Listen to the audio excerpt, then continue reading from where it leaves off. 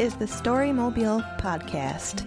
We are a solar-powered moving art space that travels to events and through neighborhoods to collect your stories. The St. Paul Almanac book was created in 2005 and has since been released annually. The goal is to bring together the diverse community of St. Paul through literary arts. The Almanac is a meeting place for sharing stories and artwork of our community. This year, the St. Paul Almanac released their 11th volume, On a Collected Path. As part of a reading festival, authors have gathered at various venues throughout St. Paul to read their fabulous work. On Tuesday, May 16th, readers gathered at Common Good Books to read their pieces from St. Paul Almanac's Volume 11, On a Collected Path. Our next reader has a very short introduction. M. Wright likes the way the wind trims the tall grass. Welcome, M. Wright.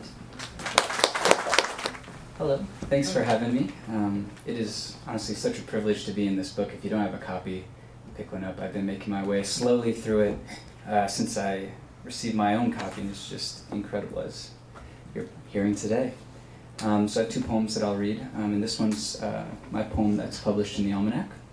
It's called Of a Time, and it's likewise inspired by a night in this city. Damp hours, dried by coexistence, these trumpet calls reverberate through century-old buildings, but not everyone can follow the horns. So a few of us linger in the empty square, dry to the onlooker, but we have soul. Strung up in alleyways, laundry ladies shouting, man giving man money for an act, the act of giving for the act of busking.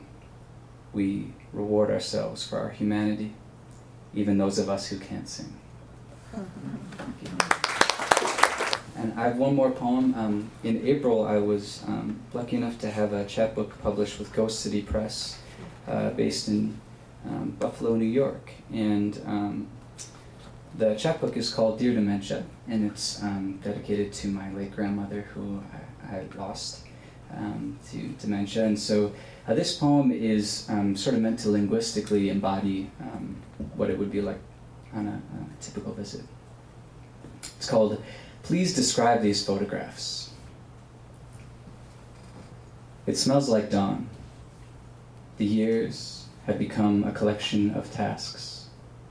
When the brain is confronted with memory loss, it copes by projecting the present on the past. Georgia eats her ice cream bar, saturating her mind in cream memories. All of life is dawn and an ice cream sandwich. A neighbor must have come by. The door looks happier than she left it, and a neighbor must have come by. The door looks happier than she left it. Was this morning that she had ice cream with a neighbor must have come by. The door looks happier than she left it. Georgia doesn't understand the language her doctor is speaking. She must have come by. The door looks happier than she left it.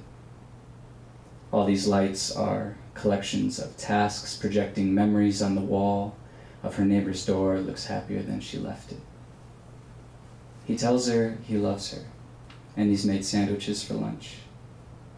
Georgia looks out her window.